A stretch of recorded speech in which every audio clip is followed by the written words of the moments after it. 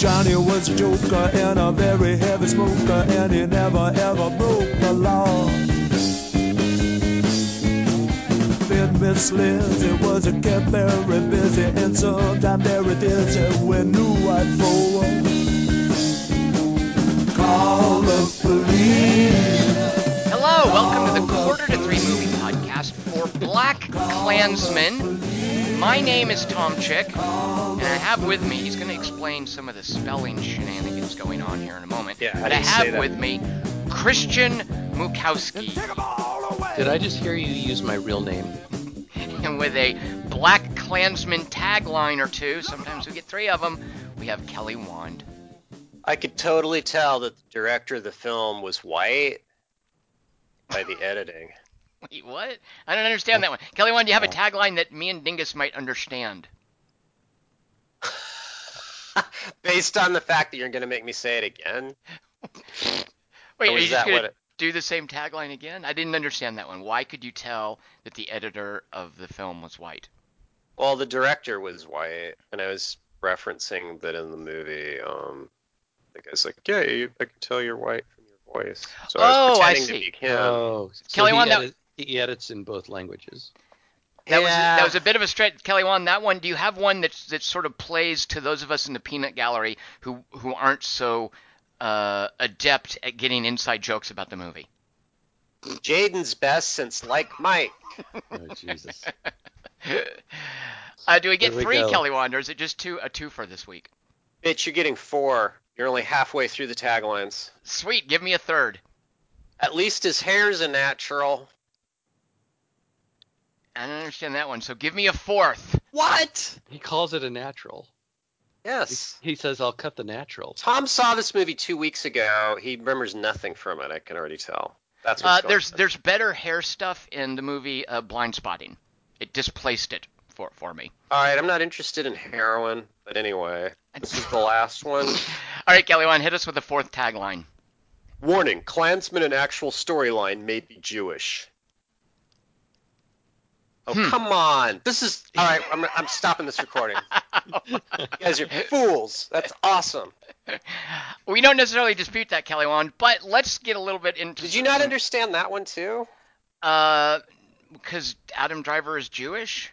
Yeah, so it shouldn't be called Black Klansman, because he's doing most of the work, really. The other guy's just on the we might discuss that in a moment, but hold that thought. Well, if you turn out, if that's your thesis for why you didn't like it, but you didn't get the tagline, Kelly Wand, we're getting way into the weeds about specifics to this movie, so let's have Dingus first tell the listeners some basics, maybe a little bit about what it's about, but things like the name and the cast and the director and the MPAA rating, and then Kelly Wand, I'll get to you. So Dingus, what did we see this week?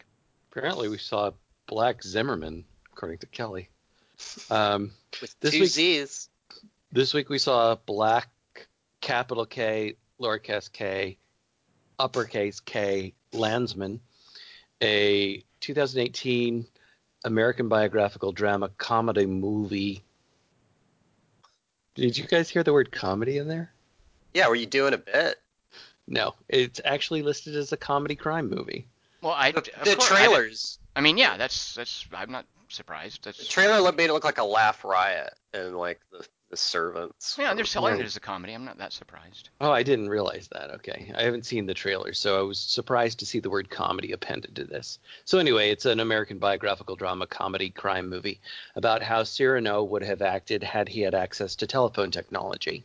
Dingus, could you not tell from the spelling shenanigans that there would be comedic elements? With three K's in the word comedy, I might add.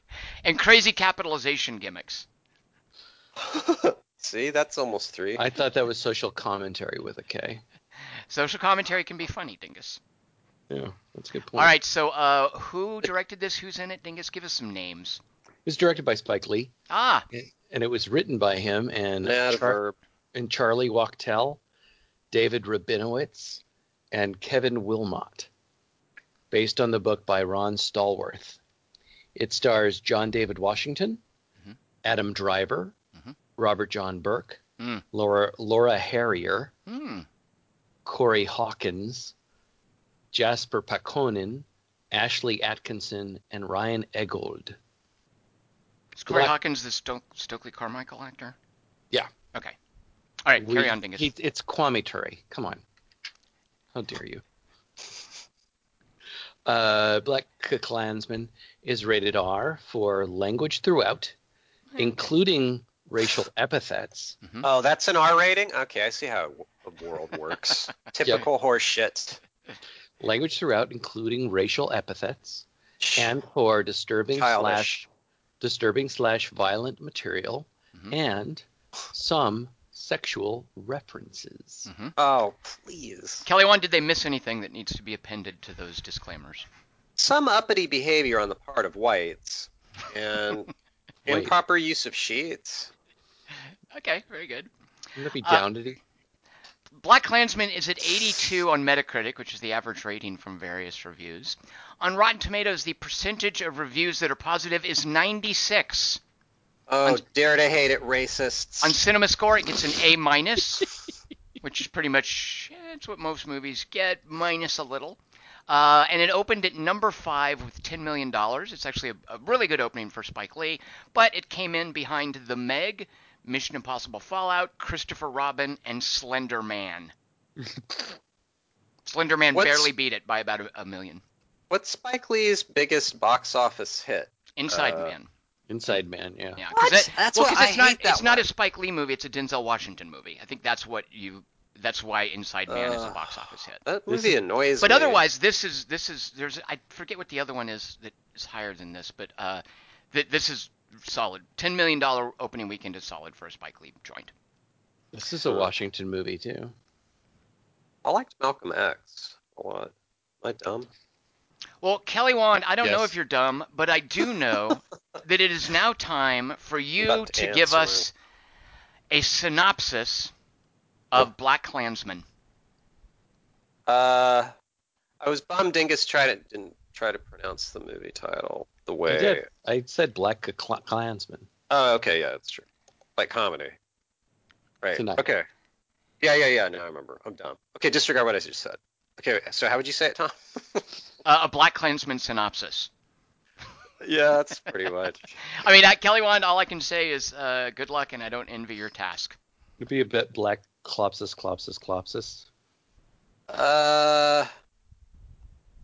Yeah.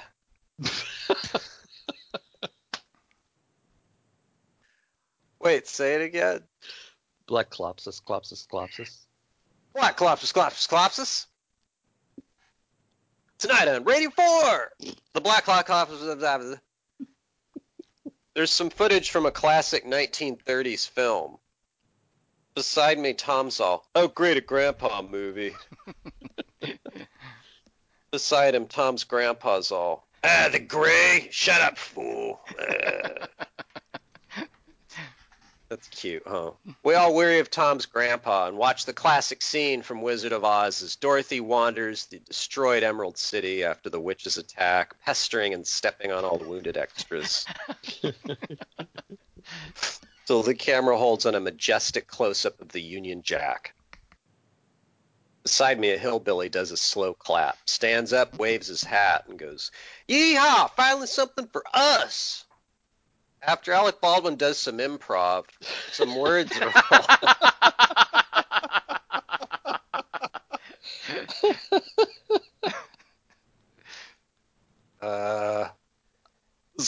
are all, hey, yo, a smattering of mo-fucking shit and disjoint is straight up real, yo. Where all the white women at? XO Spike Lee.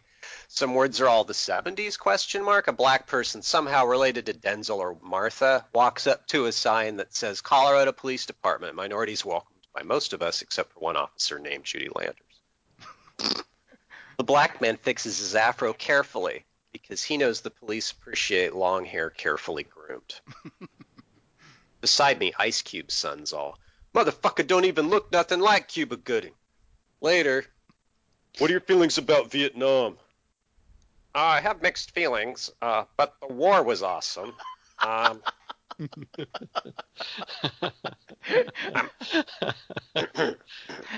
First movie, I'm also not going to fall for the banana in the tailpipe.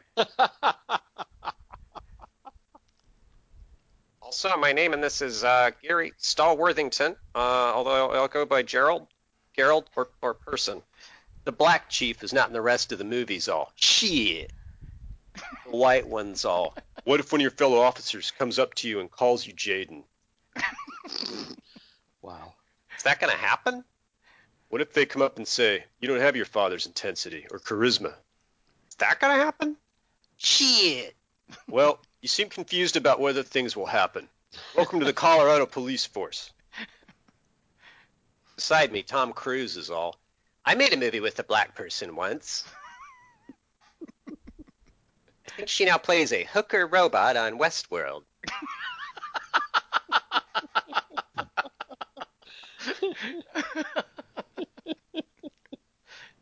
So I got to see this in LA, so Tom Cruise was there. We didn't use her ever again, and instead I dreamed about my wedding day and not having sex with her character.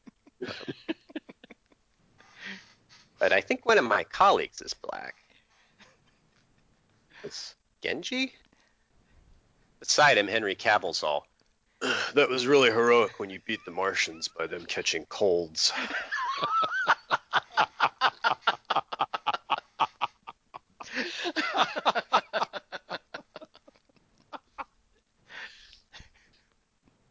Tom Cruise is all. By the way, I loved you as C-3PO. Later.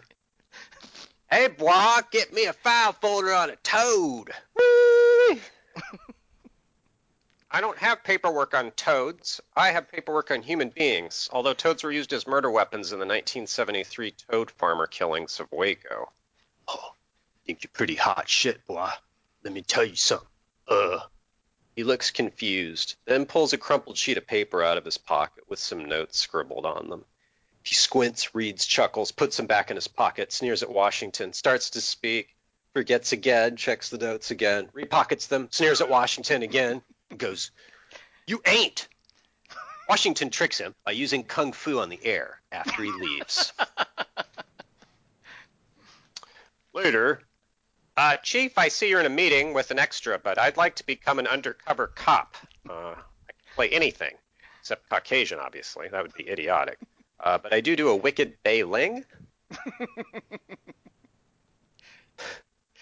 You ever want to be undercover? Trying to find stuff in boxes for people without using a light source is a good place to start. That's how Stinky here started. Shit. Just kidding. There's a Black Panther speech later at the Hootenanny Junction. These Wakandans are the greatest threat to humanity since death. Put a wire on you. He pokes the guy from the wire playfully. And, you go in and, ask hot girls if they know any good bomb threats. Beside me, Henry Cavill's all, Vanilla Sky! Yeah, Cavill's entire body of work. In the movie, Adam Driver's all, I'm not ready. I guess that's just something he says for fun a lot, since they all just keep working and talking like he said nothing. That night, hey, cuz, out of sight, brother. Damn, jiggy with it. Bootylicious, yo. Feets don't feel me now. Ain't nothing but a thing. Shut up, fool. You get a car. If the glove fits, you must have quit. George Bush doesn't care about black people. Hamilton, you maniacs, you blew it up. Why'd I get married too? Boom goes the dynamite. Woo! Yes, I'm a black person. I find you physically attractive. I hear the Black Panther is giving a speech tonight, and I was wondering if you wanted to blow up any white people. Please speak distinctly into this hole in my shirt. That ain't his name no more. After he went to Africa, he changed it to Mildred Lutz III. Hey, wait a minute. You a pig? I don't call cops pigs. Pigs are normal mammals that are highly intelligent. Maybe we can get a drink later, and also something for you. Well, there's a dance montage going on at Zodi's. Later, on a stage with a microphone. And in Wakanda, the vibranium makes Captain America's shield out of you. The audience all stands on one foot, turns in a circle, and go, Oompa loopa doopity dee, one with the power to the people. You go in the water, shark in the water. Gary looks around at all the bored faces surrounded by darkness. feels transfigured. Out in the van, Adam Driver's Buscemi friend pulls his gun and goes, "That's it, I'm going in. Cover me. These people are clearly psychotic." Adam Driver's all, "I hope Lando kills me in episode 9.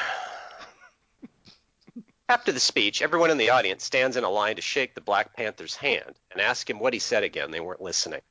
As Gary comes up, he's all, "That was really neat when you said about the walls of hell opening up and drenching the white man in blood and lava till the gateway to Cthulhu opens. But that part about fat ladies in red putting bombs into mailboxes?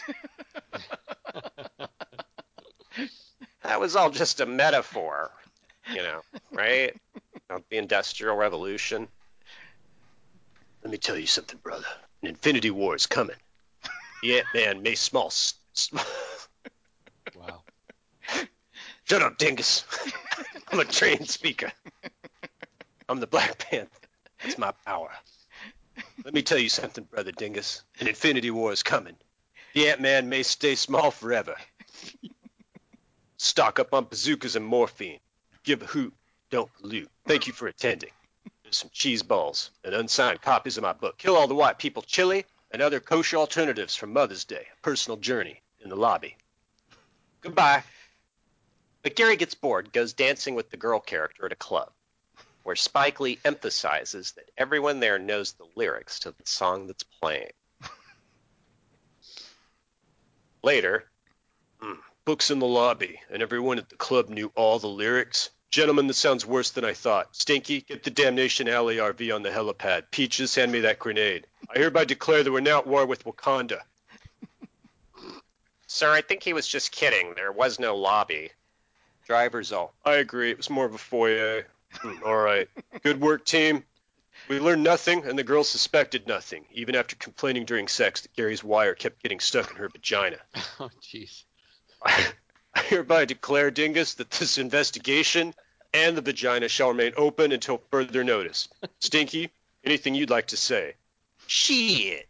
The next day, Gary's looking through the job listings at work, right in the open, and sees an ad that's all, "Do people with different keratin levels in their epidermis frighten you? When you see crosses, do you think they'd look better on fire? When you sign your name, do the S's accidentally turn into swastikas? Call 976-KKKK, because the prettiest rainbows have only white stripes." He's all, Well, it is a fun way to spell clan. 10 minutes later, "Mr. Worthington, this is Hee-Haw Goggins of the KKK, turning your request for pamphlets and torch coupons. So what's your character's motivation?"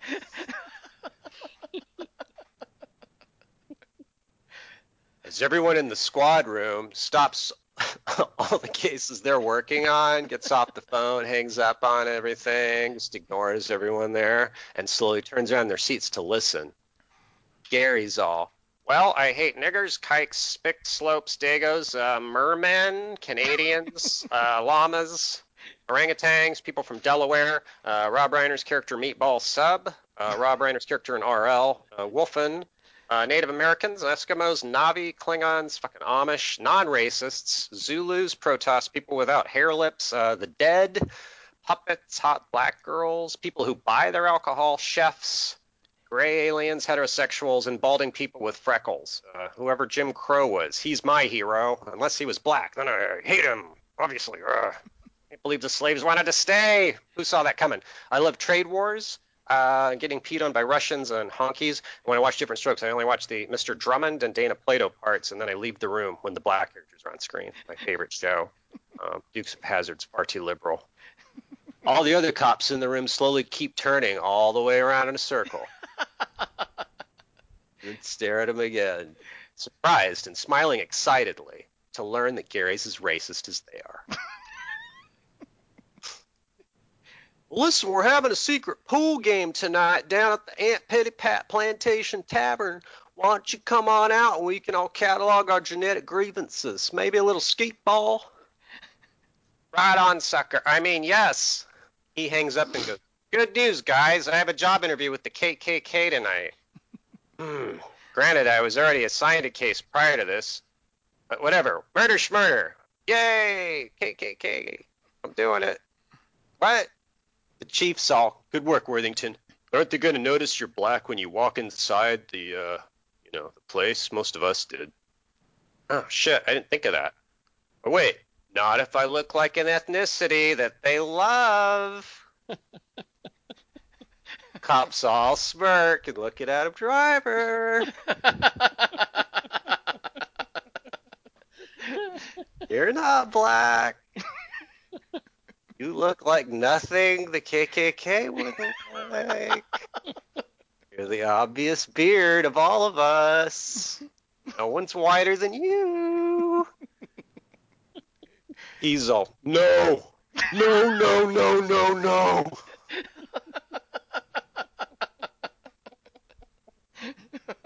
Now that's a cop movie, by the way.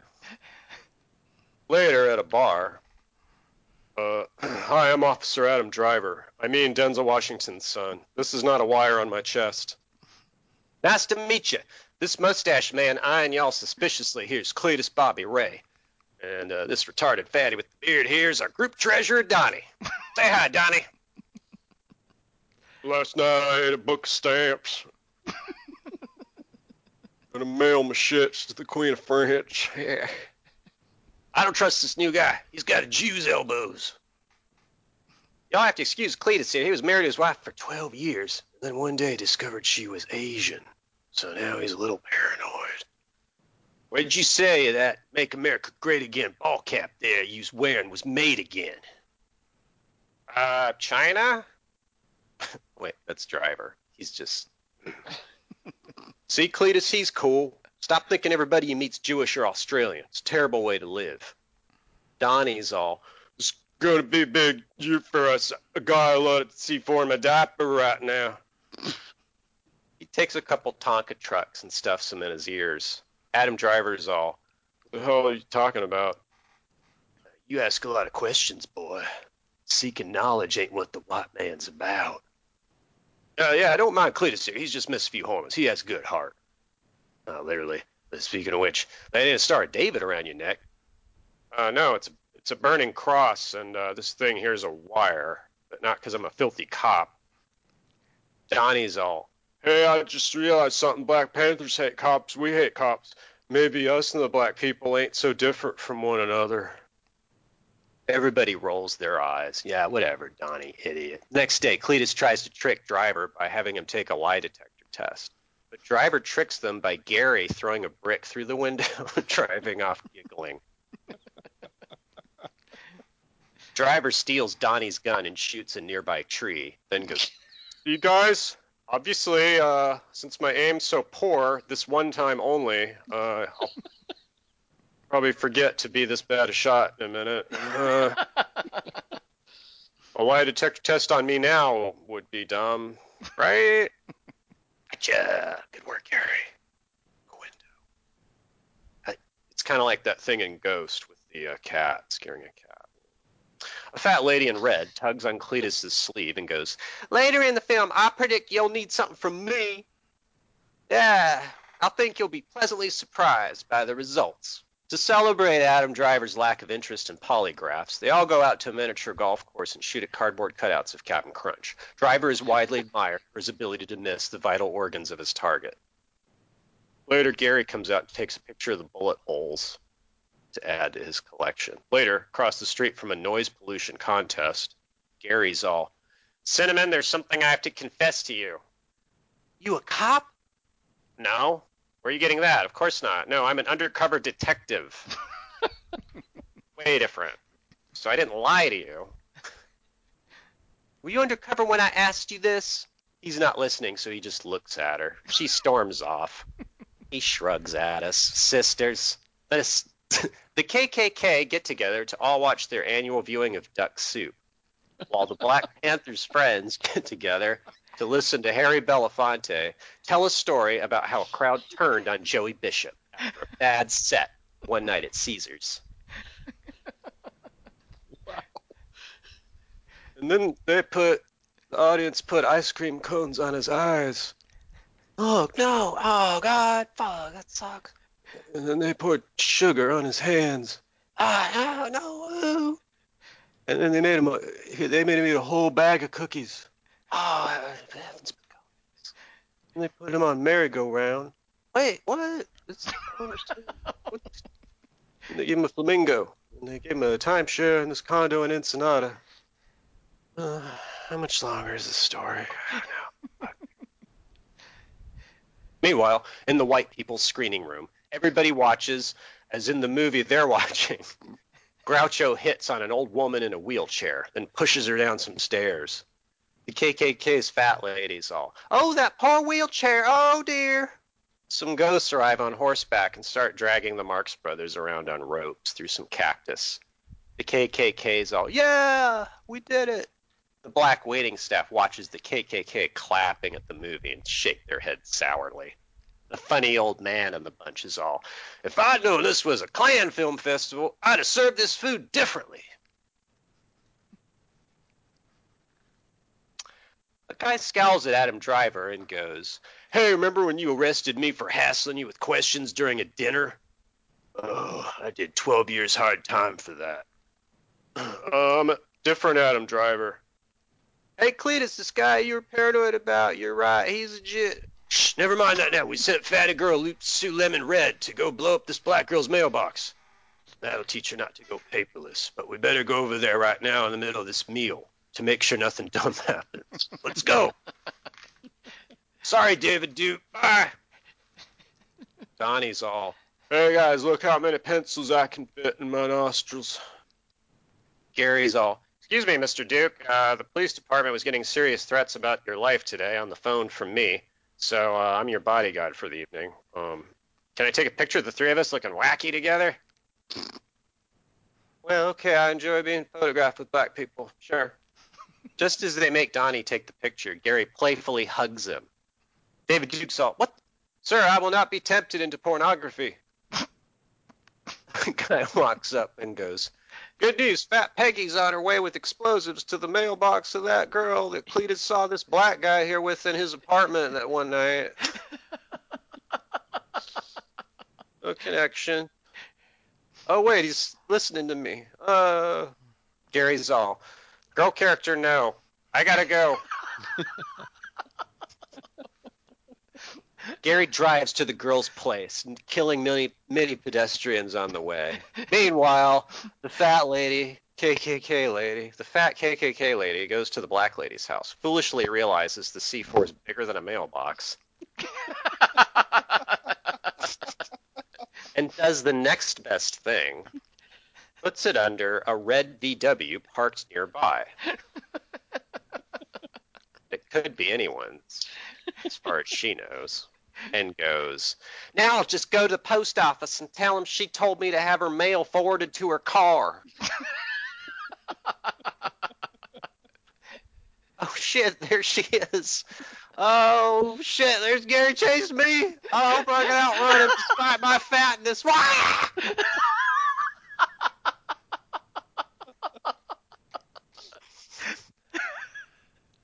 Gary tries to cuff Fat Peggy Sue, but some white cops show up, put cuffs on Gary, and go, "You're under arrest for working in the same squad room as us." Cletus, Donnie, and the guy Adam Driver sent to prison pull up beside the black lady's VW. Donnie's all, "Hey guys, look, red VW with C4 under it." It explodes.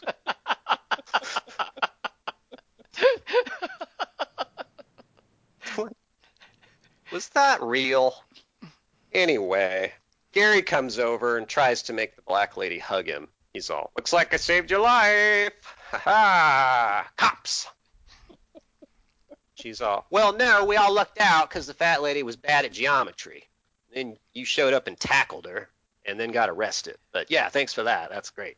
Later in the precinct, Gary walks in. All the cops clap. "Yeah, Gary! Woo!" Stupid fat lady. Then Adam Driver walks in. Everybody stops clapping. Chief's all, "I'm really proud of both of you. You boys cracked the fat lady mailbox fiasco. Congratulations. You're both promoted to chief inspector." Later in a bar, well, Gary on a date with his black girlfriend. Ha! Gary's all, "Did you get all that?" The waiter pulls off his mask to reveal he's Adam Driver. I sure did. All the other cops pop up from under the table, smiling triumphantly. The chief's all, Officer Judy Landers, it's my privilege to tell you you're under arrest for sitting in a booth. Landers is all, damn your pertinence. The cops all laugh, cheer excitedly. It's the only racist police officer on any police force. He's escorted off screen to the craft services table to await sandwiches. Later in the chief's office, Officer Gary, Officer Driver, good work today. But by the way, I was kidding when I said that. You're both suspended without pay, and this investigation is hereby declared as never having happened. The fat lady is now mayor, and we're going to pay her reparations in C4. Gary's all, damn the system. He scowls, walks out to someone's desk, opens a random folder, then rips its slender contents in half and throws them away. Then he smirks happily, and Crank calls David Duke one last time. So many tones in the ending. Although none of the other cops in the squad room can hear anything, or they're not doing anything once again, and they can hear nothing David Duke's saying on his end, and are usually busy. They all laugh and clap at David Duke's confusion, presumable. Later at home, the girlfriend's all, well, did you quit that police force today? Gary's all, yep. She's all, what about your KKK membership? He looks at her warningly and doesn't answer. Suddenly, the doorbell rings. They both draw their guns and levitate down a hallway to answer it.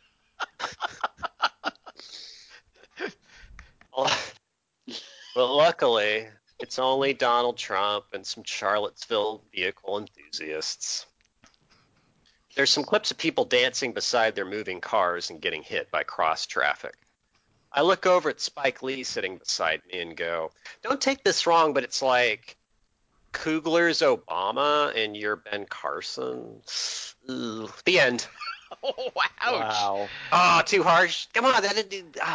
I was really liking this. Okay, I'll wait. Well, you know what? Go ahead. Well, Dingus, you go first. What's an over and under? What did you think of BlacKkKlansman? All right. So I didn't care for this at all. I thought it had flashes of brilliance with huge bits of boredom and uneven tone and too much preachiness. But this is kind of a hallmark of the way that I think Spike Lee directs a lot of his stuff. So when we did my under would be The First Purge, because when we talked about The First Purge, one of the things I talked about was bringing a baseball bat to this type of thing rather than, there's whatever we saw. I think it was Mission Impossible Fallout where Angela Bassett's character says, I'm a hammer, you're a scalpel. And I was saying that, Spike Lee would bring a baseball bat to this type of thing. And that's what The First Purge needed. It needed something that was much more bold. And I said when we talked about that during The First Purge that Spike Lee just would have spliced in stuff from the Rodney King beating. He would have put that footage directly in, and he totally delivered with that at the end of this with the Charlottesville stuff. He totally delivered exactly what I said that he would have done, and I had no idea that we were going to see BlacKkKlansman at that time. That said, I think this movie is more effective than The First Purge because I think Spike Lee's boldness works to a certain degree. I just don't think that his filmmaking chops are quite up to standing up to his preachiness.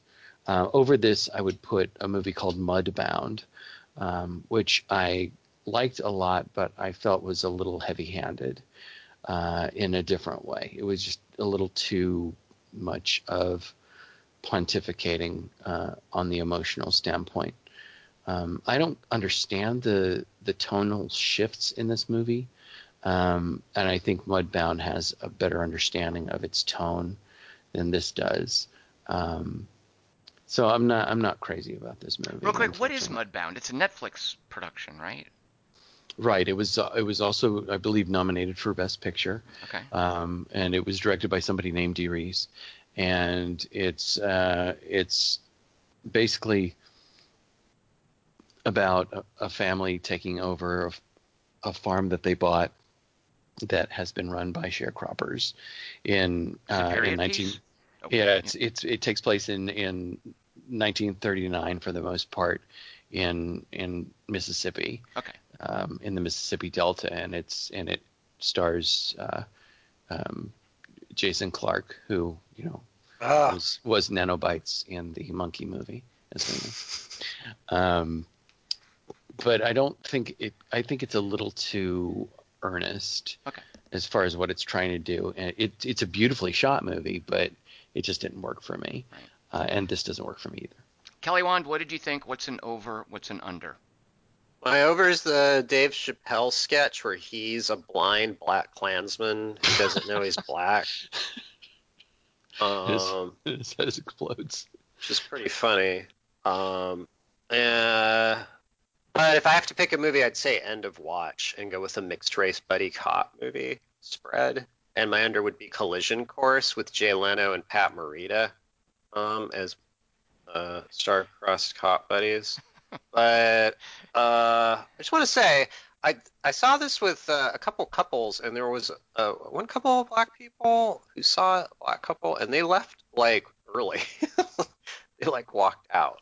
People you knew, you mean, or just in the audience? Oh, okay. No, I saw them walk out. They walked out actually kind of later, like when the movie was almost over. But it was when I was like, "What's happening to the movie?" But they walked out before the end of the movie. They walked out before the end of the movie, but it was during the scene where they get Landers or Anders or whatever his name is at the end, and so he was sliding into the booth and like talking shit to the girl, and they walked out, and maybe we're thinking, I don't want to see that Anders character anymore, and then they missed the comeuppance part. So as far as they know, that's how the movie ends. Or they were just bored. But I was kind of liking the movie at first, and I was really interested in the subject matter, and I was hoping there'd be more procedural stuff and more suspense and more details would surprise me. Or details. I don't know, because I've never been much of a joiner of clubs or groups or frats or teams or doctrines. Based around some shared insecurity. So the KKK is kind of interesting to me as like if you infiltrate it, like what do you find out about these people? Are they all just like the caricatures of the movie? Or is there one just like, really, it's that guy? Because I remember there was a movie called Betrayed with Tom Berenger and Deborah Winger. And it mostly sucks, but there's one scene where he has kids, and the kids just say this super racist shit, like, yeah, he's going to do that down there. Like, and Deborah Winger hears it, and she's just like, and the audience was like that actually affected them. But there's nothing like that. Like, there's no kids in this movie. Like, no sense of, like, they're kind of like the Django Unchained rednecks. And also, I didn't think the lead was very good. And I couldn't tell if it was Spike Lee's fault or the script's fault, but it seemed like it was cutting around him a lot. I had trouble getting into his character or even what kind of person he was. Yeah, the last third's terrible. It's just so disorienting how bad it is. It's just the wrap up, the third act has so many, the script just takes a dive. It really is a mess, isn't it? Yeah, and it's just hard. It's baffling, and it just never gets better, and then this just keeps going. And then by the time you see the stuff at the end with the Charlottesville stuff, I feel like I'd already turned on the movie at that point and didn't have the impact that I kind of wish it had. But anyway, okay, so mostly I didn't like it, but for the first 20 minutes or so, I was like, Tom didn't like this. He's crazy. I can't wait to roast him. And then by the end of the movie, I was like, ugh.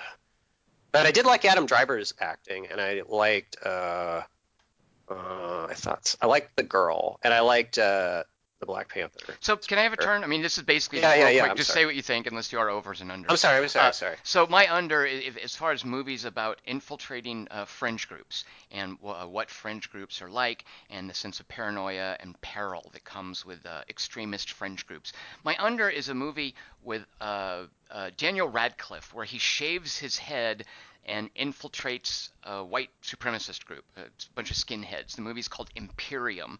And it's pretty bad, and Daniel Radcliffe is clearly out of his element. He's trying to do something very serious, and Imperium is pretty awful. This is better than Imperium. But over this, as far as movies about fringe groups and paranoia and what's going to happen with a bomb, I would put, because I agree with what Dingus is getting at, is I think Spike Lee has issues with filmmaking. So my over is a movie that I think is very keenly directed and paced and really gets at that sense of peril. It's a movie called Arlington Road, which has nothing in common with BlacKkKlansman, but it is doing what I think Spike Lee kind of wanted to do with BlacKkKlansman, but it's doing it more effectively. Spike Lee was trying to do many things with this. You guys mentioned the tonal shift. But overall, I came away from this really, really depressed. And not just because it was I don't think it was a very well-made movie. And parts of this movie I thought were brilliant. I loved the Stokely Carmichael sequence. I mean, I loved how Spike Lee captured what it must have felt like to be a black man in the 70s and to have someone come out and speak to you. Yeah, that was Tarzan stuff. Really that was a beautiful bit of filmmaking, and I'm assuming that was an actual Stokely Carmichael speech. I don't know for sure, but the way Spike Lee shot that and the way that he shot people listening to it, and Corey Hawkins just channeling. I mean, that guy was amazing. Yeah. So some of that I loved, but overall I came away from this movie really depressed because I feel that it's kind of quaint, this idea that these groups are underground and need to be infiltrated. That's a relic these days because it's they're a period piece, though. It's a period piece, sure, but I think Spike Lee is trying to make it relevant, like he does with the brief conversation in the hallway with the white sergeant guy, basically, and I forget the specifics of it, but he's basically saying, yeah, one day they'll get someone in office, and he's sort of predicting Trump. I think Spike Lee thinks this is enormously relevant, especially because, and this is super depressing. This is what I didn't need. He shows me Heather Heyer getting killed at the end of the movie, and I don't need that. I don't want that after watching a procedural about the KKK being implicated in an investigation in 1972 or whatever. Spike Lee making me watch Heather Heyer getting murdered just really sat poorly with me. I don't like seeing graphically violent footage when it's real, and especially when it's as charged as Heather Heyer's death in Charlottesville. So I do think that what's quaint about this as a period piece is that Spike Lee, the points that I think are kind of being made here, that there are these underbellies of racism, and we can infiltrate them, and here's an example of how they will infiltrate it. Like, I think that is of no relevance today because those guys now have a platform on social media. They have political relevance because Republicans are courting them for their votes. They are encouraged by a president who's pandering to their bigotry. These people are out in the opening. They're having demonstrations, and they're not quaint fringe groups who meet in somebody's living room anymore. And that's why I found it really depressing, is that the story that Spike Lee was telling, definitely a period piece, Kelly Wand, and I'm just kind of depressed at how it's not really relevant anymore. The KKK is not a tiny little fringe group that the Colorado Springs Police Department is going to investigate. Racism and bigotry are normalized. They are institutionalized these days, and the KKK has basically won. And that's what I found depressing. Plus, I didn't think it was a very good movie. So. Well, I would say that you could say that he is agreeing with your point, and he is saying, look how quaint, look when there was a time when we had to infiltrate these groups, and now it's so overt that what this guy did does seem quaint by comparison, and he's making your point by showing you that contrast. Like, maybe he gets what you're saying, it's that it is a different age. It could be sadder and more depressing. Yeah, if he just wanted to depress me, then he succeeded. And I again do think, like Dingus was saying, I don't think he was a very good filmmaker. There's weird pacing in this, and I know the weird tonal shifts. I would credit it if I thought it was a better made movie. Like, I wouldn't mind the jokes and then the caricatures of the racists laughing and hooting it up at Birth of a Nation. Please. Right. I know. Some of that it's stuff so on the head. It's so on the head. Which would have been okay if it had been a better made movie, I feel. And their dialogue during the movie, there's no improvisational quality to it. Like, even those comments sounded scripted. Yeah. Oh, there's more women. Sorry. Yeah. I am I had no idea that the Colorado Springs Police Department investigated the KKK in whatever in the early 70s. I was watching it, and then when it was over and I saw that it was based on a book written by the actual detective, I was like, oh, nice. That's kind of cool that in 70 whenever in Colorado Springs they thought it was worth looking into what the KKK was doing. That's cool and progressive, and I was Did the pleased to hear bomb that. stuff happen? Apparently, yes. Yeah. It was his girlfriend? I think there were liberties with that, but I think someone did. Dingus, do you know much about the source material? I tried to look it up and didn't see it. Other than the casting choices and what Ron Stallworth he wanted Denzel Washington to play him, and obviously he can't because he was 25 at the time and Denzel Washington was 65. So getting his son to play him was kind of the next best thing. Oh, wait, that was Denzel Washington's son. Yeah. Yes. Oh, boy, that explains a lot. Okay. Yeah, I actually really like that actor. He's in a show called Ballers, and he's really good in it. So I kept recognizing him and going, what do I know him from? So I really did like him, but that's all I know about it, the source material. Okay. And that's not much. Because he's hung out to dry on this, so I couldn't tell if he was good or bad. He's not even in it. The actual detective, you mean? No, the character in the movie. Well, I think thematic. I mean, just plot-wise, it doesn't make any sense. I mean, once you decide you're going to send in Adam Driver, then just let him handle the phone stuff too. I mean, yeah, I know. What that's a no-brainer. I mean, why are you making this dramatic? Just let him handle everything. And if you need to whisper in his ear, do that.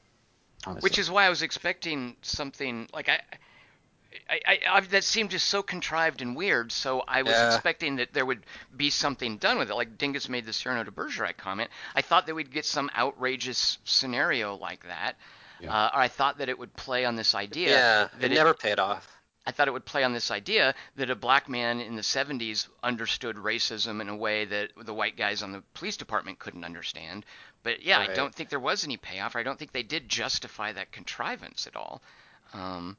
Or even that he was good at making them think he was white, which is the central conceit. And like, why? At the end, David Duke's exposed, like, you fell for a black guy. But it's like, they barely talked. I guess. I don't know. Well, all that end stuff just plays like a fantasy version of reality. And that's where the movie falls apart. Yeah, and he's the bodyguard. Like, if that's not pure gibberish and that all really happened, it's still weird. Because the movie makes it feel weird. Like it'd be interesting to find out if there was someone overheard one of the servants go, if I know this was going to be a Klan meeting. I'm really glad that you brought up the Kwame Ture, the Stokely Carmichael thing, because that is, for me, the only thing that's worth the price of admission for me in this movie, because that was absolutely 100%. It drew me in. That's what I thought was brilliant. And I'm glad you brought that up, Tom, because those floating faces in the darkness connecting with this in this wide-eyed, somebody is finally speaking to me way was something that totally got me. And Corey Hawkins also played Dr. Dre in Straight Outta Compton, and he was really good in that as well. And he's brilliant in these moments. But the filmmaking is also just top notch in that weird floating faces, just rapt attention.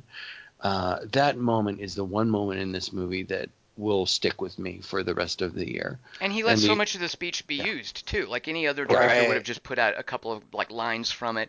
But I don't know if it was actual.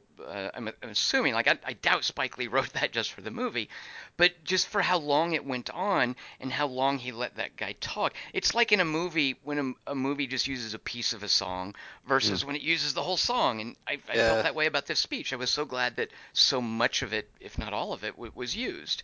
Yeah. And that's rare because I remember there's like a scene in Finding Forrester where like Sean Connery reads the main character's like writing and it's supposed to like move everyone there, but you don't hear a word of it. You're just supposed to go, it's like music and looking at their faces and you just see their reactions. Right. So it's cool to hear what's supposed to be because it's a great speech. Yeah. So this was produced. So Jason Blum is a guy who runs a production company that does a bunch of cheap horror movies. They're called Blumhouse, and they had a really big hit with Get Out, which Jordan Peele directed. And so Jason Blum and Jordan Peele are also producers on this. And I have similar problems with this that I had with Get Out, in that I didn't mind the weird tonality so much, because I would have liked it if the movie had been better. I wish the movie had gone a little bit further with some of that.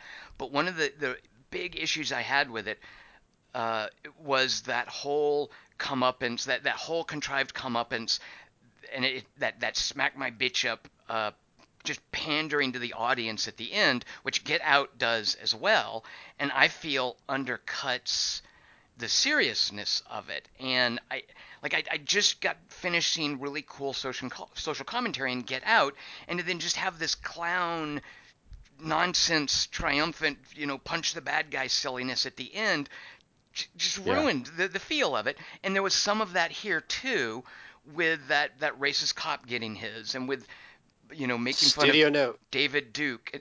I doubt it was studio notes, Kelly Wand. I mean, it's them doing pre-studio noting themselves. So I don't know. Like, well, I'm a white guy watching these movies. There's a movie called Blindspotting that does a similar thing at the end, which wants the movies like Get Out, BlacKkKlansman, and Blindspotting are all made by black filmmakers talking about the experience of being a black man in a racist white America.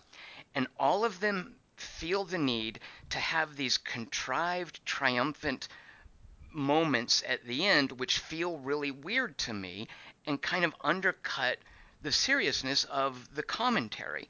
But I wonder if this is part of how they want to tell their stories, is to give it a more encouraging, happy ending rather than a bleak ending, is to kind of triumph over racism and the social inequality and the injustice. Like, I don't know that I don't know, Kelly Wand, that it's a studio note, or maybe it's a stylistic choice, or maybe it's just how people who've been subjected to racism feel that they want their stories to end. But or maybe it really happened. I'm sorry? Maybe it really happened. Maybe when he read the book, or that he was talking to the guy. I'm talking about the, like, and then I called David Duke. I'm talking about the filmmaking. Yeah. I'm talking about the ending of Get Out, the ending of this with making fun of David Duke and busting the racist white cop, and the ending of Blindspotting, which is basically a musical number, and it's a super energizing, incredible musical number, and it's a triumph that feels really contrived in a movie about how horrible racism can be. I think that maybe these contrived triumphs might be part and parcel of the way that these stories want to be told. And I'm not necessarily sure that it's, you said studio notes. I don't know if it's coming from a studio, but I do know that these three movies that are made by black filmmakers that are about the experience of racism have all had this kind of ending. And it's felt weird to me every time. Well, I like the way that you're putting this, because for me, and this is why I brought up the first Purge and the use of a baseball bat instead of a scalpel, or a hammer instead of a scalpel. Because I was thinking about the way that this ending didn't ring true for me, but thinking along the same lines of what you're thinking of, is that, it feels like a fantasy when everybody walks in the room and the one racist cop gets his comeuppance, and the guy gets on the phone and he talks to David Duke. And that guy gets humiliated on the phone. That there isn't a space for that, because I couldn't help but think about the protests that go on the NFL, staged by Colin Kaepernick, and how that's done peacefully and subtly and carefully, and still they are criticized. They're constantly criticized for something, and he's been blackballed from his career in the NBA and the NFL, even though he's doing a peaceful protest. And this is done with subtlety. And what I left thinking after what you were talking about, Tom, is, where has subtlety gotten us? And so this is how we want it to end, way of doing it.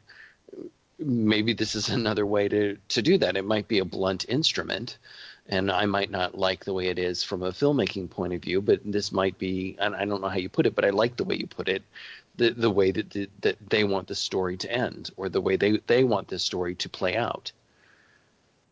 There's a Kelly Wand, do you know who wrote Lovecraft Country? No. There's a offhand. I forget. There's a book called Lovecraft Country, which is about the experience of blacks in the 50s in the South, and H.P. Lovecraft horror. And H.P. Lovecraft horror always has a bleak, terrible ending where somebody goes insane. Like Lovecraft is all about the existential dilemma sort of channeled through goofy horror stuff. Like, the universe is horrific, and once you realize that, you might as well go insane and die. So when would one of you? Well, hold on. So in this novel, it's sort of a horror anthology, and it's all tied together, and it's based on a book called I forget the name of it, but there was a book that was a travel guide for blacks in the South in the 50s, basically saying, this place is safe to go. This place is safe to stay. Steer clear of this county after dark. And it was this was an actual published. Matt Ruff is the writer of Lovecraft Country, and this was an actual published book for blacks who were traveling in the South, especially like if they were coming from the North and didn't understand what it was like there. Emmett Till was a kid from Chicago who got murdered in Mississippi because he was accused of whistling at a white woman. So I think in response to that sort of thing, this book was written saying, hey, if you're from the South, if you don't understand how crappy it is down there, here's how you need to act. And it was kind of a warning, a cautionary travel guide. So Lovecraft County is about people making this kind of book about a travel guide, but it's also tying in these Lovecraftian horror bits, and it's really weird. And what's especially weird about Lovecraft County is that, unlike Lovecraft stories, it has a happy ending. They prevail. The people doing it, like, they beat back, like they survive racism, and they also beat back cosmic horror. And it's the same kind of thing with these endings. Is I feel like maybe that's the sort of the ending that stories about racism need. And it just felt weird to me in Lovecraft County as well. But I could understand maybe, that's the way that the story wanted to be written. Maybe I prefer the Lansdale, the Knave, something horror show. Lansdale's a white guy. Actually, Matt Ruff, the guy who wrote Lovecraft County, is a white guy as well. But exactly, Kelly Wand. Like, that right there. That's if you want to see what racism is like in the South in the 50s, The Night They Missed the Drive-In is the sort of the enormity that I expect from it, and that doesn't have a convenient happy ending tacked onto it. Now that I've actually reloaded Windows, I can look things up now while we're doing this. And so what I've come up with is the Negro Motorist Green Book. Yes, yeah. So they call it something more on the nose in Lovecraft County, but that's the actual thing. Yeah. And actually, that was there was some talk after Get Out that was going to be Jordan Peele's next project as a movie, but I think it's like an HBO series now. I don't know how far along it is, but it's something that he's producing. Lovecraft County. Yeah, yeah. Well, Jordan Peele was considering directing this, but he passed it on to Spike Lee and then became a producer on it. So maybe some of his stuff's still in there. Maybe. Well, yeah, and certainly his money's there. Like, Kelly Wand, if you bring up studio notes, again, I think Spike Lee gets to do pretty much whatever he wants, but I can imagine him, I can't imagine Jason Blum, who does these crappy Insidious movies and stuff, giving him notes and Spike Lee saying anything other than whatever. But I can imagine him huddling with Jordan Peele, because Jordan Peele is, I think, an important voice for telling stories about racism these days. And from the comedy that he did with the Key and Peele stuff, like, a lot of that was social commentary. Right. Yeah. And I appreciate that Jordan Peele's been elevated to the status of like a filmmaker now. I think that's really cool. So maybe you're right that was something, because I don't remember. What's the thing with Danny Aiello as the Italians? What? Do the Right Thing. Do the right thing. Do the right thing. I don't remember having a happy ending. Did it? Wasn't that kind of bland? Well, it has more or less. bittersweet. I just watched it.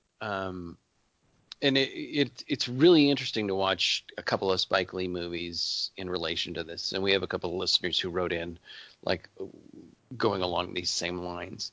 Because watching Do the Right Thing, there's this huge conflagration. I mean, the whole movie is building toward this moment that is the climax of the movie, and then it kind of falls off. And it's clear that the idea is that this is going to be like a almost like waves coming in, and it's going to keep going on and on and on. And how do we ever get around it?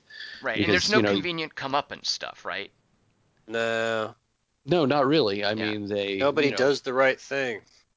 It's an ironical title. Yeah. Well, I like that one. Yeah. I do too, and that's why, in contrast to this, I think, and sorry to cut you off, but in contrast to this, I don't remember Do the Right Thing having that kind of pandering thing, so I do wonder, is that something that Jordan Peele is bringing? Because Spike Lee, the bit where they levitate out and see that the KKK is still burning a cross, and then we cut to Heather Heyer's murder being tacked onto the end, is that what Spike Lee insisted that he leave us with after this convenient little, we busted the racist cop and look what a fool David Duke is. I just don't remember Do the Right Thing being that way. So Dingus, go ahead. I'm sorry I cut you off. The levitations in a bunch of them. Right, he does that levitation thing. He did it in Inside Man as well. And I'm okay with him doing that here because I was like, there's the Spike Lee shot. Let's see where it's going to lead. What is he going to do with it? There's the KKK out there. Oh, now I'm watching Heather Heyer getting murdered because I hate that. Yeah. It's just so distressing. So anyway, and they go down the hallway to see that. I don't like that. That's the end of this movie. Fuck that shit.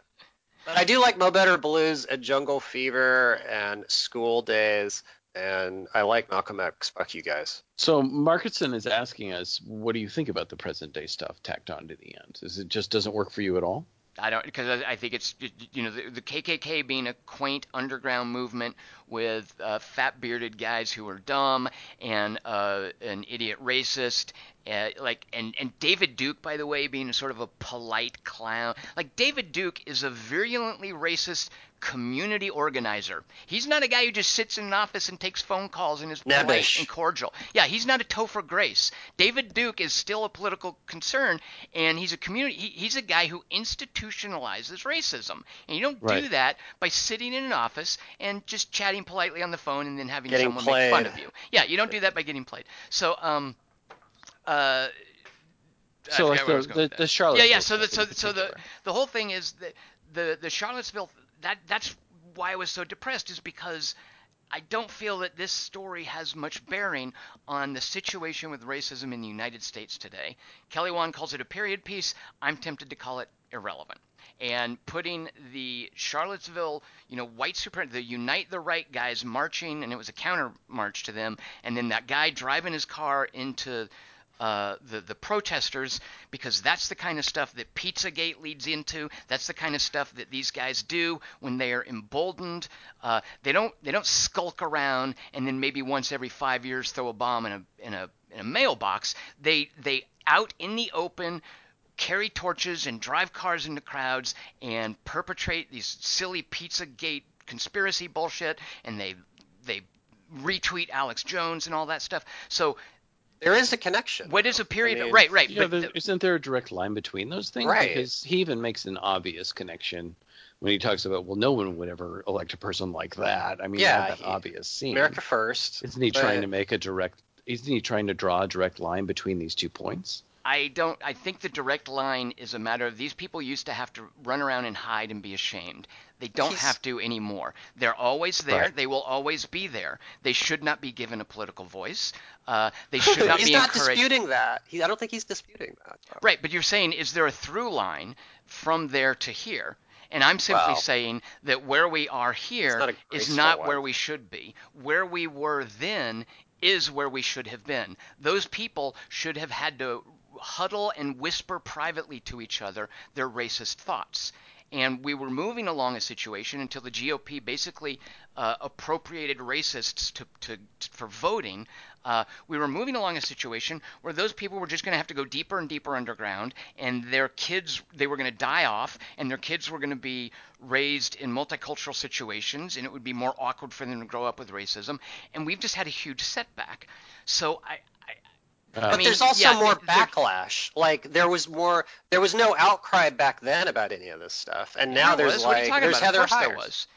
Not on this level. Kelly Wand, the civil rights movement was the outcry, was the backlash. Right, the civil rights 70s. movement. Yeah, the civil rights movement. We have moved behind the civil rights movement, I feel, in terms of what political discourse is doing today, and the dehumanizing and of minorities and of immigrants, and the way that politics is using this as a tool. It's a political tool. So I feel that the civil rights movement, there was a backlash against that. And we should be at a point where the civil rights movement paved a way and things got progressively better.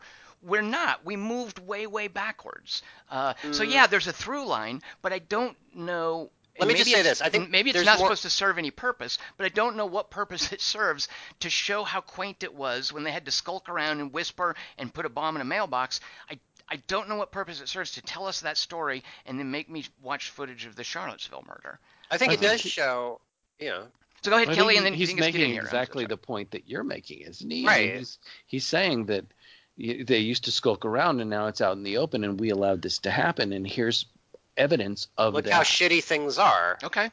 That's what you're saying, and he's saying that too. Look how shitty things are. Does that have any value other than as an undercover cop story?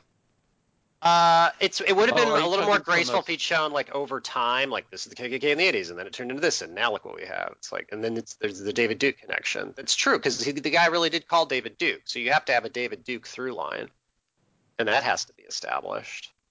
But also, Tom, I was going to say, hold on, Kelly. So, Dingus, would you agree? Does that have any value to show this story today? So, my question for you would be, what do you mean by value? Do you mean filmmaking value, or do you mean message value? Social value, message value. Because Chris Markinson is asking, what do I think about the stuff, the Charlottesville stuff being tacked on the end? I don't think it belongs, and I actually don't think that this movie has much value as social commentary. And that's what tacking the Charlottesville footage, when he does that, I think he makes me want to think it has value as social commentary. But I think as social commentary, it's irrelevant today. I agree with you as far as I actually really agree with you as far as just talking about from a filmmaking point of view. And I think he subverts his message by doing it, because what he does is just tear us out of the movie, and then we're watching this stuff. Well, tell us stuff we already know, too. I see what he's trying to do, but I don't think it's effective, because he hasn't feathered it in, and he hasn't made it a part of the story. And a wiser filmmaker would understand how to make it a part of the story so that we see, here's the arc of history. It's not bending toward light. We seem to be bending toward darkness, and that is unfortunate. And that is where we are. That is where we have allowed ourselves to go. And how did we get here? Instead, it's just like this silly movie, and then by the way, here's some recent footage from YouTube. And I agree with you from that point of view, definitely. And what's Ron Stallworth think of all this? Or does that? It's his take. He thinks it's powerful, but he's kind of in thrall of being able to meet Harry Belafonte and Denzel Washington and Spike Lee and having these people make his book into a movie. And I don't mean that in a bad sense. I mean, he was surprised that all of this happened to him. I mean, he's really surprised. So, but his experience is different from mine. From mine, I'm really trying to evaluate this in two different ways. I'm trying to evaluate it as a movie that it's made and also as a bit of social commentary. And I think Tom is kind of spot on here. I think Spike Lee's trying to do that, but he's doing it again with a baseball bat instead of with a needle and thread. And I think a needle and thread could be useful here. The thing that comes to mind for me, and Kelly Wand touched on this, even though I wouldn't go this far when he said Coogler's Obama and Spike Lee is Ben Carson, Black Panther is a baseball bat and a needle and thread and a scalpel and a fireworks show. It's a crowd pleaser, and it does a beautiful job of normalizing black empowerment. And I adore that about that movie. I just think it gives a shit about its characters, and they're different. Well, as a social message, I feel that Black Panther is 10 times more relevant than this is. That's why I come away from this just depressed. That's a good over. That's really well put, Tom. I like the way you put that. Tom, I was going to say one quick thing before. Yes, Kelly Wand. Yes, sorry. Just, I agree that we've gone backwards, Mhm. and I'm not disputing that. Mhm. But back in the 70s, there was no outcry over like white cops shooting black people in the back. And now when that happens, and it happens constantly, of course, it's like every month I seem to read about it happening again. There's huge outcry about it. But back then no one cared. Like it wasn't reported as a news item. It was just like, I think that's what it is. It's a I white man. think you're giving the civil rights movement short shrift. Yeah. There was a lot going on back then. I mean, back then it was a hugely turbulent time, and the civil rights movement piggybacked onto things like, well, not piggyback, like there was a confluence with the protest against Vietnam and the disaffectation after That was Watergate. the 60s, though. There's the 60s and the 70s. I mean, this was basically the 60s. If there are people in this movie talking about doing 2 tours of duty in Vietnam, I mean, the early 70s are still the 60s. I sort of feel. But I'm saying that guidebook that you guys were talking about Right. is no longer correct, and that's good. Yeah. And, right. So that's progress on that front. You're also talking about the speed of news being utterly different now. Yeah, social media. Right. But you get to see that footage too. Like the Heather Heyer stuff, you would have read about it in the news. You wouldn't have seen it that night. Oh, I've seen that picture. I mean, that's an iconic picture, but seeing the actual, like the car frozen with someone falling off the back of it, like as a still, that's kind of iconic. But seeing it in motion, seeing people, it's horrible. People hit by a moving car is really a horrific thing. Yeah, the most horrific. In movies where it's like a CG thing or if it's part of a horror movie, I'm fine with that. And that's one of the reasons that I think that documentaries aren't real movies, is because in movies things are faked, and they should be. Yeah. And if I see someone hit by a car in a movie, I go, oh, that's wacky, that's crazy. But to see somebody hit by a car in real life is a horrific thing. And that's an R rating. That'll give you an R rating for. Even I will say. Well, I don't watch. I mean, I don't want to watch people being beheaded by ISIS. Yeah, I don't want to watch Heather Heyer being killed. And I'm a gore junkie, and I don't want to see it. Yeah, I don't want. So this is just gore. This is just vulgar then. I don't watch snuff films.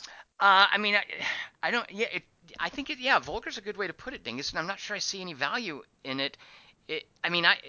Heather Heyer. And watch the trailer for this movie, and then think about that's the movie they're marketing to you that ends with Heather Heyer. Yeah. It's just like Get Out. So it's disrespectful of her death, then, in a way. I wouldn't say disrespectful because I don't think he is. I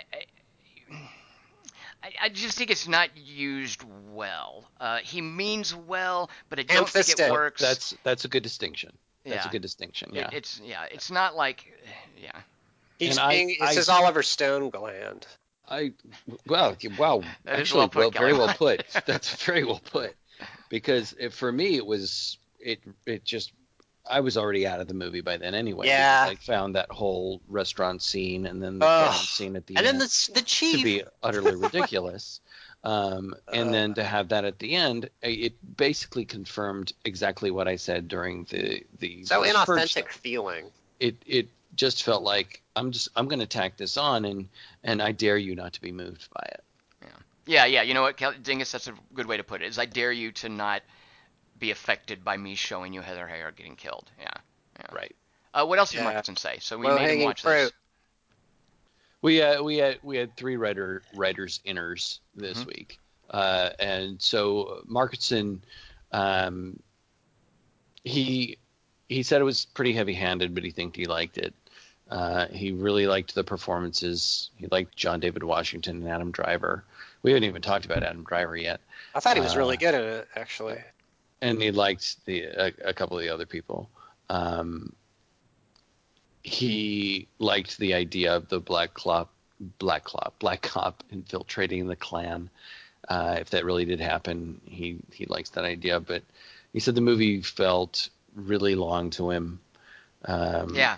Like the bedroom scene with Felix and his wife could have been cut.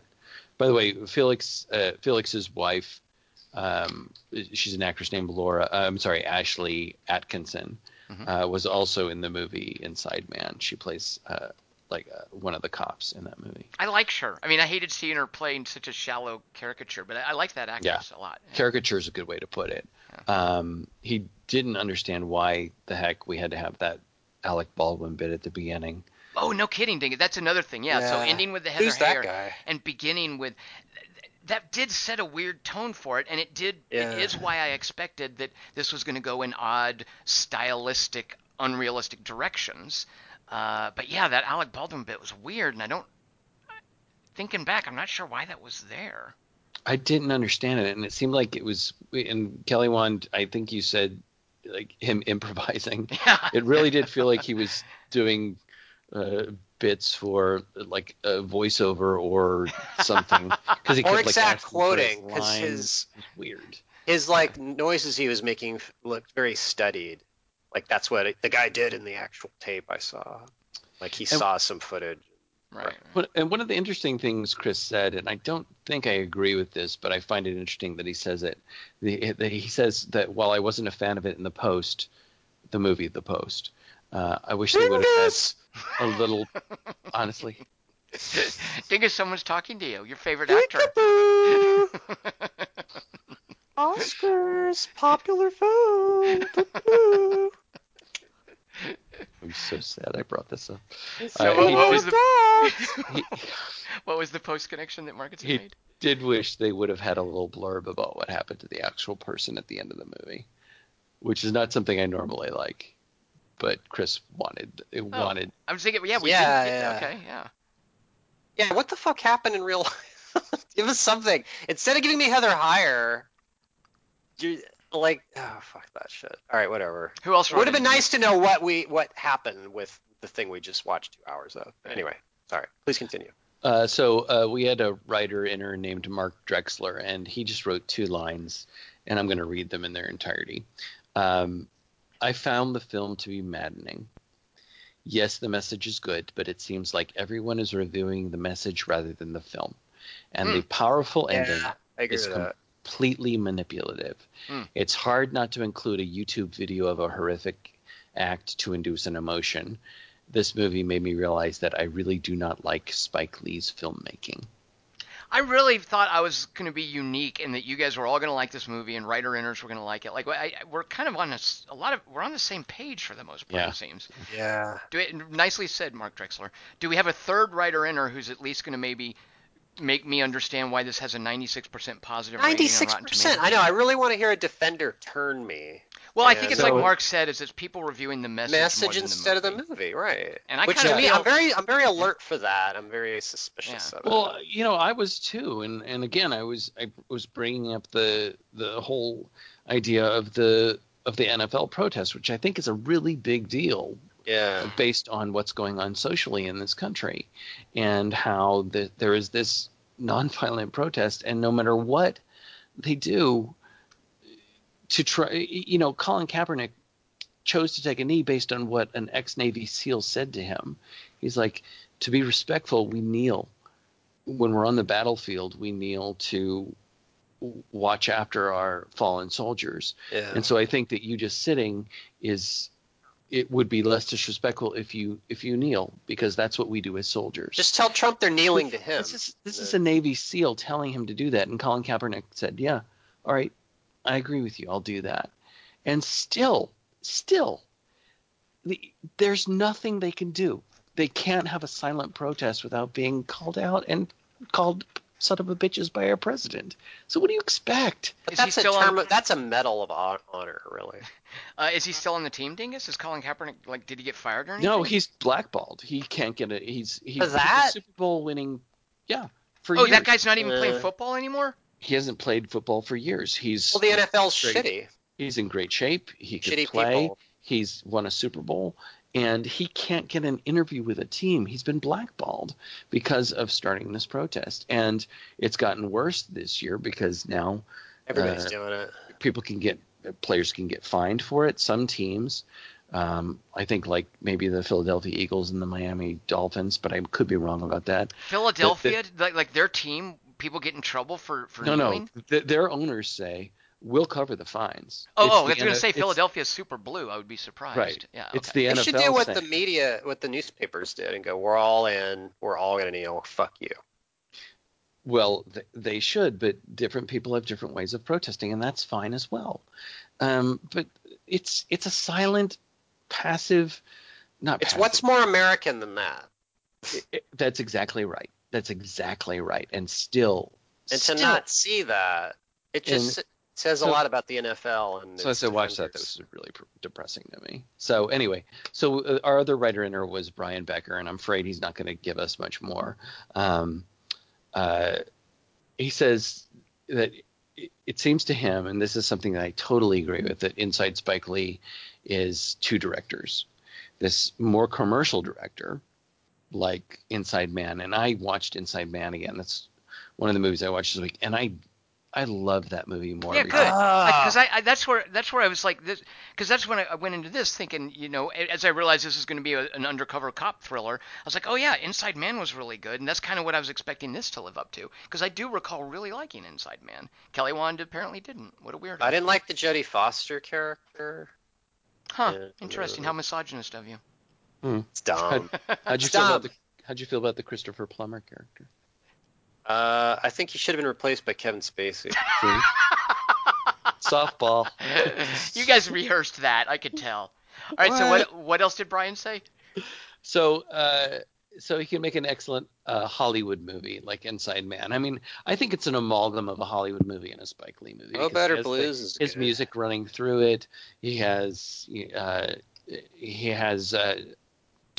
gonna have to help me, Tom. Chiwetel Ejiofor. You did it, Chiwetel Ejiofor. Dingus, you did it. I'm so proud of you. Now, if only Kelly Wand could figure out the name of Martha Marcy May Marlene. You have Dingus's red belt. He's playing right next to Denzel Washington, and they're really great together. Oh wait, Chiwetel Ejiofor is in Inside Man? Yeah. I don't even remember that. I didn't either, and he's great in it. It's really well paced. It's got this thing that Spike Lee does where he just plays music throughout, totally like a music bed underneath the whole movie. I kind of remember that. He does that constantly with his movies. But I like the video game too. And Denzel Washington really works in the movie. He's really good in it, and Clive Owen is amazing in it. I mean, just about everything it's just well paced. It's joy to watch. It's really, really good movie, and it is sort of an amalgam of this Hollywood movie concept with some of Spike Lee's sensibilities. Yeah, but then Brian Becker also says the other director is this more outsider director who wants to make abstract artistic films and wants to comment on race, racism, and the effect of racism on art. And he says both these threads are visible in Black Klansman, and I think work well separately, but I don't think make a cohesive whole. So his point is that it just doesn't come together here. Right. They work separately, but they don't work as a whole. The racist cop arrest doesn't belong in the Charlottesville footage movie. That doesn't work at all for him, and I totally agree with Brian Becker on that. That racist cop arrest with high fives and all that crap, then throwing in the Charlottesville stuff really made me... He has no friends on the force either. It's just that Spike one Lee. guy. And he says, sorry to bother you. Have any of you seen... I know Markson has seen Sorry to Bother You. Have either of you seen Sorry to Bother You? We have not. What did Brian say? Don't spoil anything, Brian. He just says it's one of the best satires ever made. Oh, so I didn't know it was a satire. Okay, good. I didn't either. I had no idea what it was, but he saw that and Blind Spotting, and Sandra Bullock's really good at that. He thinks that all three are worth watching, but Black Klansman is inferior to Blind Spotting. Okay. Brian, write in more. What's his last name? Becker. All right, good. I thought it was going to be right in more. Kelly Wand, you mentioned before this idea that I like Adam Driver's. It was weird to me that Adam Driver's character, well, and that he was such a prominent part of the operation and did the most perilous part, and the movie's still called Black Klansman. Right. Which I don't know where the title came from, and I guess it makes sense. His book. Adam Driver is not. Oh, that was the name of the book. Yeah, and the author was the black guy. Okay. What is Adam Driver? Well, I knew that. That does make sense then why it was called that, because of the source material. But I feel like the movie, it's hard to watch that movie and not think that Adam Driver's character deserves as much attention as well, because he has an arc too. He has an arc, and I love the idea too that he was a non-Jewish Jew in the same way that a black man it's the color of his skin he has no control over. Whether you're Jewish or not in religious observance, you are a Jew. Like, I loved that parallel between a Jewish man and a black man. That was great. I liked their scenes together. I liked the I don't know who he was, the hirsute Steve Buscemi guy that they had. That was their buddy. It's his buddy. Yeah. So I like those cops, and I just thought it was weird. I would have liked to have seen more. I guess there was plenty, but I was gonna say I would have liked to have seen more about Adam Driver's character, but there was a fair amount there. He's mysterious, and he's kind of laconic, and I love those kind of characters. And I think that he pulled off, because I'm with you, Dingus, in that I did like the actor a lot, but he did seem to be. And it was maybe a stylistic choice, maybe it was the way the part was written, but he did seem to play like super laid back and cool, almost to a fault. Mm-hmm. Whereas I thought Adam Driver really earned that more. Like, Adam Driver showed more conflict going on inside of himself. And again, maybe that was just the writing. There was certainly more risk. The scenes with him were more tense. Like, they were more effective in that way. And that felt he seemed to be reacting more to things going on around him. Yeah. Well, I think he has more to do. I think it is writing thing, because I think story-wise, once Adam Driver gets introduced into the situation, all the activity is him. Yeah, and except the funny phone calls. Ooh, that's funny. Yeah, then I honestly thought, so I don't generally try to second guess what a movie is going to be, but as this started, I knew it was kind of comedic. And I knew there was going to be some sort of a social satire stuff, and you could see that early bit with Alec Baldwin. So what I honestly thought was going to happen is that he was going to call and join the KKK and show up and go through the whole membership thing, and the joke would be that no one realized he was black because of how irrelevant skin color is. Not the sheets, because of how it was going to be some social commentary on how irrelevant skin color is to who you are. So that if a guy shows up and says, yeah, I'm a racist, I hate niggers and Mexicans and Jews and everybody like that, if he just shows up saying that, the color of his skin doesn't matter, so no one would notice he was black. And I thought that there would be some like visual gag. Kelly Wand, you mentioned the Dave Chappelle thing. I've never seen that, but I thought it would be something along those lines. And that would have been kind of bold and cool and funny and weird and uncomfortable. Unexpected. But instead, Adam Driver comes in and does the heavy lifting. Right. Yeah. I actually thought he was going to, there was 2 seconds where I go, wait, he's going to go in white face. It's going to be like that Eddie Murphy skit. Right, exactly, yeah. White like me. And I was excited. I'm like, that'll be awesome. What's going to be? Is it going to look dumb? And like, how are they going to pull it off? It's going to be like Tootsie. There's going to be mistaken identity. And I got to watch the kids. And I got to put my face in the cake at least. Isn't there a Wayans Brothers movie where they dress as white women? Oh, yeah, white chicks. Yeah. Wow, it's really gross. They're super uncanny valley looking. Yeah. And they're not even CG, but it's just you don't want to. It's like, I think it was Roger Ebert quote. It's like, we don't like looking at them or something. How we put it, like it's just an unpleasant view, like what Tom was talking about, the Heather Heyer stuff. It's like that with makeup you don't want to stare at. Tom, what do you think about the blurring of the issues of Vietnam and the race thing? So like I'd rather see a brother kill a racist cop than kill a Vietnamese. Muhammad Ali's. Isn't that a weird? I don't understand quite the blurring of the lines of what's going on in Vietnam and what's going on here, and I don't know that it's pushed far enough. It just seems like just to sit out there. Yeah, I didn't realize that was a Muhammad Ali quote. He said, "I don't want to. No Vietnamese person ever called me nigger." Was what he said when he was drafted. He refused to go. So but he didn't say I would rather kill a racist cop. No, but they kicked him out of the boxing league for not going to Vietnam. Well, and that's why he said he didn't go. So this is when he's recording Kwame Ture or Stokely Carmichael's speech, and they hear him say, "I'd rather see the killing of a racist cop." Oh, Stokely Carmichael says that. Yeah. Yeah. Okay, right. And then Adam Driver's character utterly dismisses it. He's just like, he was just talking. Rhetoric. Yeah, exactly. Right. Well, I mean, again, it's another thing where I was watching the movie, I was like, oh, they're gonna latch onto something that Stokely Carmichael says. But I love that, we have a white character saying, yeah, let's put it in perspective. Like, that was really cool. Okay. That was a cool reaction. I also really appreciated like that his boss, that like that guy's an awesome. He looks like he looks like Michael Keaton's grandfather. Yeah, like the guy he's on Fargo as that same character. I love that guy. He was awesome, and I really liked Robert John Burke, I think. Yes, exactly. Yeah. And because he has a serial killer name.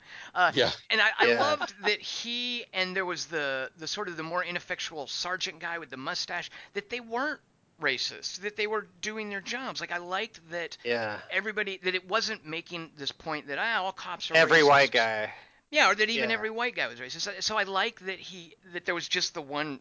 I mean, I don't know how realistic it would have, but I like that there was just the one racist cop being a jerk, but that otherwise, even people who were giving him guff, they were giving him the same guff that a white rookie would get, I think. Sure. But Adam Driver was the only one of those in the Steve Buscemi guy where they felt like textured people as opposed to like people laughing at Robin Williams monologues in Good Morning Vietnam. Like they weren't individualized. Right. Although I did like the Robert John Burke fella, like the boss guy. Like he wasn't connecting with him personally because he was their boss, but he also was willing to listen, and he was willing to give him a chance, and he didn't dismiss him because he was black. We weren't sure whether he was the villain or not, like, because he seemed like, those Black Panthers are out of control, biggest threat to humanity. Well, the Black Panthers were, I mean, they were a thorn in the side of the civil rights movement as well, because, I mean, the whole Malcolm X thing is because the civil rights movement was founded, the Martin Luther King, on nonviolence, and understandably, there were blacks, including Stokely Carmichael, who were like, no, we can't, this whole turn the other cheek is only going to get us so far. Not everybody went as far as Malcolm X did, but... this is a purely benign Black Panthers depiction. Like, there's no... It is, pretty much. Right. But, it all... Right, exactly. And the Black Panthers had their place, and they certainly stepped over the line, and at times really made it more difficult for the civil rights movement. But I did like it, and I did like though that Stokely Carmichael comment wasn't just scrubbed out of there. That it was put in there, and we have a white character telling us, let's have some perspective on that. I did appreciate that. So. Well, the interesting thing at the end of Do the Right Thing is that it's the very end has a quote by Martin Luther King Jr. talking about nonviolence, and followed by a quote from Malcolm X where he's saying, look, I don't believe in using violence in an active way, but I do believe that we can defend ourselves with violence. And so I think this, by any means necessary characterization of him is a little different than some of the things he actually said. Oh, sure. Yeah. Kelly, one you like? Because I've never seen the movie, the Spike Lee Malcolm X biopic. You like that? Oh, I love it. Yeah, I do love it. I do too. And there's it's hard to watch because it's so long, and there's that whole it's weird long thing that he went through with Norman Jewison, who wanted to make the movie, and he wrestled it away from him. But there is that difference in what you were just talking about, as far as there's a sequence in the movie where he's like, has a white person ever done something nice for you, or has a white person ever not been bad to you? And then there's this flashbacks of all the things, including Karen Allen, who's just shows up in the movie, just being abusive. And so what you were talking about as far as Robert John Burke's character, not, and everybody not being a racist cop in this movie, is a definite shift as far as the difference between this and the way Malcolm X was, that all white people are terrible. Right. Basically. Yeah. Because there's a scene in Malcolm X where a girl, a co-ed, comes up to Malcolm X and she goes, hey, is there anything that white people like me can do to fight racism and help you? And he goes, nope. And he keeps walking. Yep. And then I was like, everyone around me was black in the audience, and they all clapped at that. And I went, that's a pretty good line. Yeah. Did they say "shut up, fool" to you? I didn't say anything. I was scared. But I was kind of enjoying watching it with it. I was like, yeah, Malcolm X, bitches. Opening day. But Denzel's really good at it. And there's like, I don't know, and Spike Lee's in it. He's like a character. He's like his little Joe Pesci sidekick character. That really the barrier for me is it's watching a 3-hour biopic. Biopics are already hard enough for me to watch. Long biopics are even worse. Yeah, that's what I'm saying. And I hate biopics at least as much as you do, and I still like Malcolm X. So that's okay, right. But I think I should read the book. Biopics are hard. Long biopics are even more difficult. Turgidly reverent long biopics are the worst, and that's what I'm worried that Malcolm. No, it Okay. actually yeah. is. I mean, there's Yeah. this there are these sequences like in where he's getting lye put on his hair, and he's like, does it make me look more white? Does it make my hair look more white? And for me, the huge pheasant feather sticking out of Spike Lee's hat in his zoot suit is a little too much for me. Oh, jeez. See, that's fun. Oh, huggy bear. All right. Yeah, it's another period piece, Tom. Okay. Like period piece, just like your favorite, the Beguiled. That's my favorite period piece. I don't know. I might not disagree with that, Kelly Wand. I'm okay with that. Wow. Good ones. Not the Clint Eastwood one, though. Heavens no. Yeah. Let's do a 3x3 next week. Dingus. Really? Yeah, why don't you give the listeners a step up on what the topic will be in case they want to write in? Oh, that's clever. But we've already done stairs. So this is You can step up on a ladder, steps. Dingus. Come on. Yeah, step ladders. So these are your favorite ladders in movies. All right. Dingus rung me up the other day to tell me what the topic was. Oh, I should have let Kelly Wand do it, the segue. Very good, Kelly Wand. Yeah. If you're listening and you're like, oh, I know a cool ladder scene in a movie, send it to, and you can send 1, 2, or 3. We do 3 because we're professionals. We've had a lot of training for this. Don't feel obligated to come up with 3. If you just got a good one, send it in. If you got a mediocre one, send that in. Send it to 3x3@quarterto3.com. Make sure we get it by midnight, August 26th, midnight Pacific, and we will read it on the air. Also, Just go with 2. You can come up with 2 if you want. And just a reminder to Kelly Wand and to me, because I sometimes forget, we will each be watching a movie this week that we will talk about before the 3x3. So it's not just a 3x3, it's 3 movies and then a 3x3. So basically it's a 4x3. It's a 12er. Math, see? Join us for that. I am Tom Chick. I have been here with Christian Murkowski. It's Christian Murkowski. And Kelly Wand. Also, Martin Lawrence and Will Smith infiltrated the KKK in Bad Boys 2.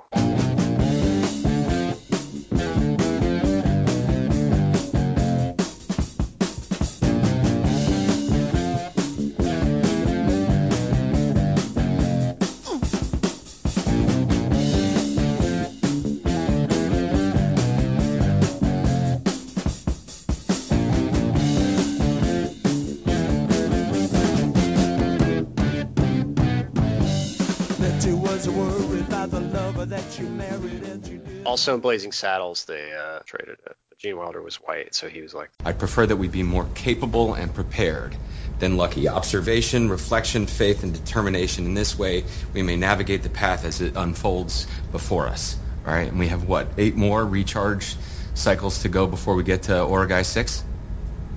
Is that a question, Yes, sir? Walter, that's a question. That is correct. Also, Bugs and Porky infiltrated the KKK. Do we always have to talk politics? I thought we were talking about animation. Woo! Gotcha!